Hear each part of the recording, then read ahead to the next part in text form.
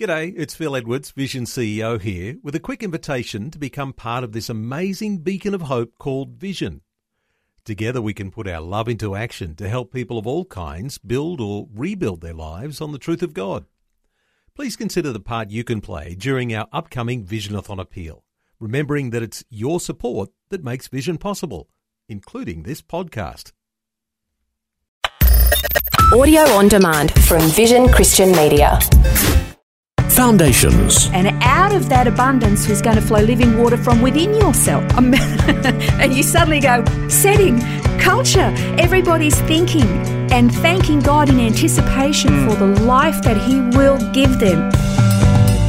Foundations. Understanding the Jewish foundations of our Christian faith.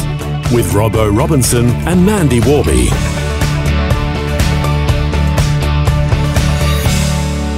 Welcome back to Foundations, where yesterday Mandy left us in suspense. Hanging. Yes, talking about Jesus, the living water, and you were about to reveal, the climax of the episode there where the high priest walks down, collects the water, he's gone back up, and then what happened? We've been waiting 24 hours to know. Okay.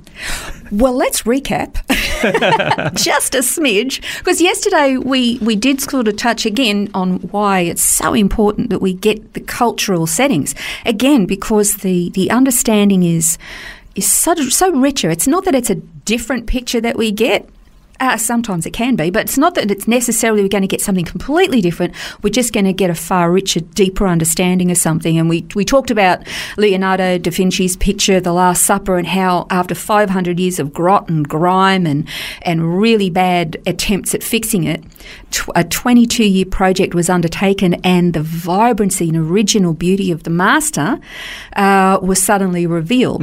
That is what understanding the Jewish foundations of the Christian faith is like. And we also learned just a little bit of history about Israel, and in particular, we started looking at the ceremony surrounding the offering of water during a celebration of the Feast of Tabernacles. The Hebrew word for that feast is called Sukkot.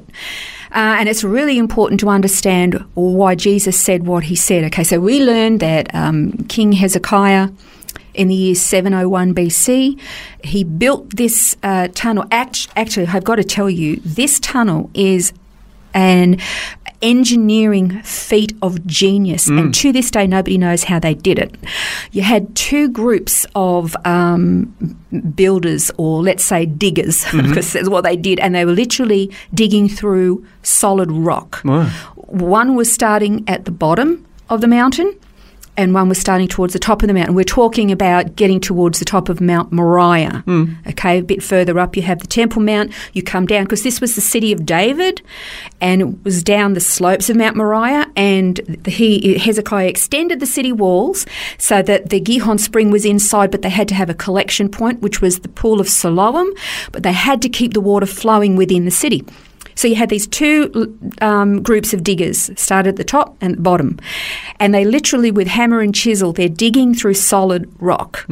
And when you walk through it, they had lined it, so you can see the remnants of how they had lined it, and you can see the chisel marks. Wow. And I mean, it's as wide, the tunnel literally is as wide as me. Wow. Okay, most of the time it's about as high as me. That ain't very high. I'm 5'2". Sometimes it gets higher, sometimes it gets lower, and you've got to bend down. Wow. And so quite narrow. And then all of a sudden it comes to a corner, and you think, oh, they went to go that way, then they suddenly righted and they went the other way. And that happens all the way through. You think, how did they know? Yeah. They didn't drop any shafts or anything. There was no seismic cleft in the rocks. They obviously had no, ground penetrating sonar or anything like. Nobody knows how they did it. But at one point they met chisel to chisel. That's amazing.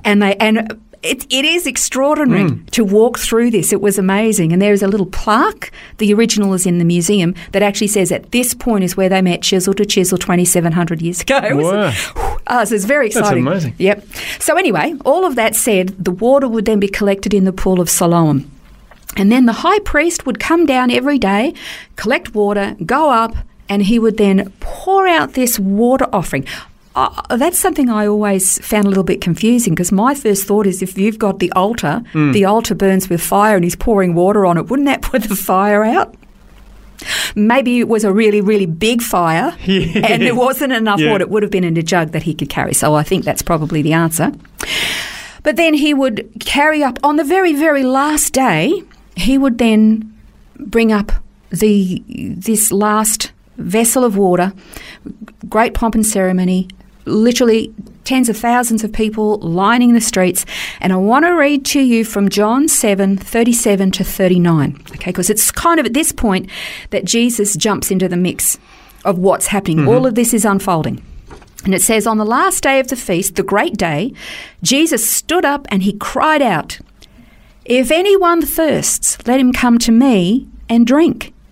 Whoever believes in me, as the scripture says, out of his heart will flow rivers of living water."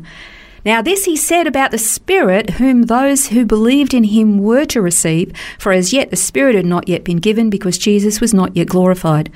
The last day of the Feast of Tabernacles, or Sukkot, was called Hoshana Rabbah. That was the name of the last day. It was the culmination, the climax, the grand finale.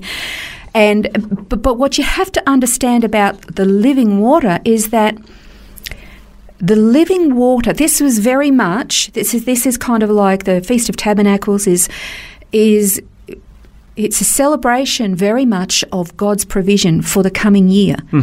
And living water was essential. Remember, you're talking about a very dry, desert, arid land. Yeah.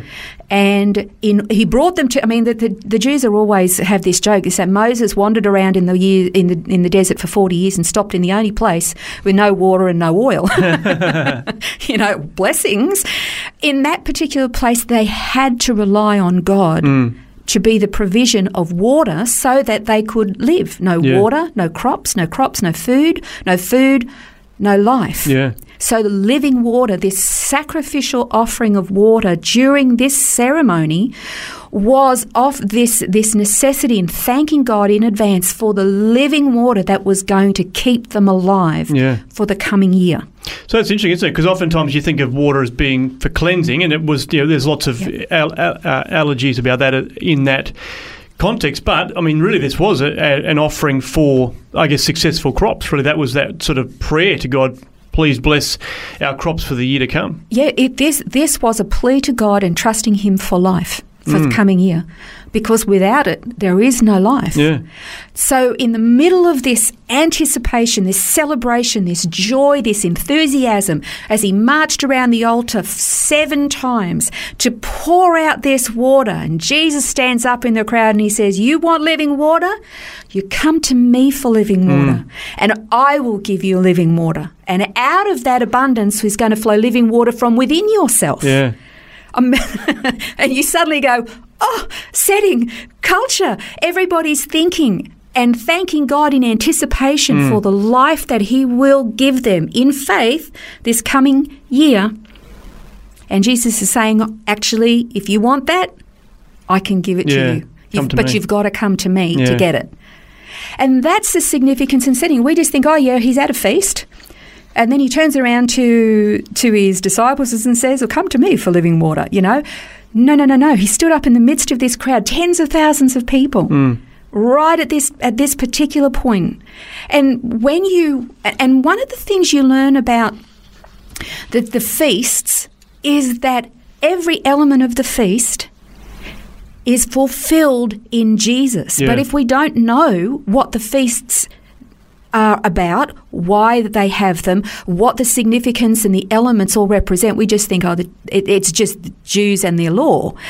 No, these were all important because every element of them was pointing to Christ, and suddenly Christ was there. Now, we can get caught up and think, we're going to have to obey all of the feasts and festivals. Well, I want to point something out that the Apostle Paul said. He said in Colossians 2:16-17, "Therefore no one is to act as your judge in regard to food or drink, or in respect to a festival, or a new moon, or a Sabbath day, things which are a mere shadow of what is to come, but the substance belongs to Christ." Okay, so I'm not saying that suddenly we have to obey all the laws and we have to observe all the feasts. We don't. But we do ourselves a disservice. It's like we chop our arms off. We can still walk, we can still live, but we're armless, because we don't understand the foundations or the the significance of these feasts. We do ourselves a disservice. If we learn about them, we understand how Christ fulfilled them all. Excellent. Well, we're going to find out more about that in the next program and look specifically. I mean, we've been talking about the fact that Jesus is the living water. Well, we're going to find out next time about what it means to walk in the dust of Jesus, our Rabbi. This has been Foundations, a look at the Jewish foundations of our Christian faith. For study notes, resources and more, see vision.org.au/foundations. Thanks for taking time to listen to this audio on demand from Vision Christian Media. To find out more about us, go to vision.org.au.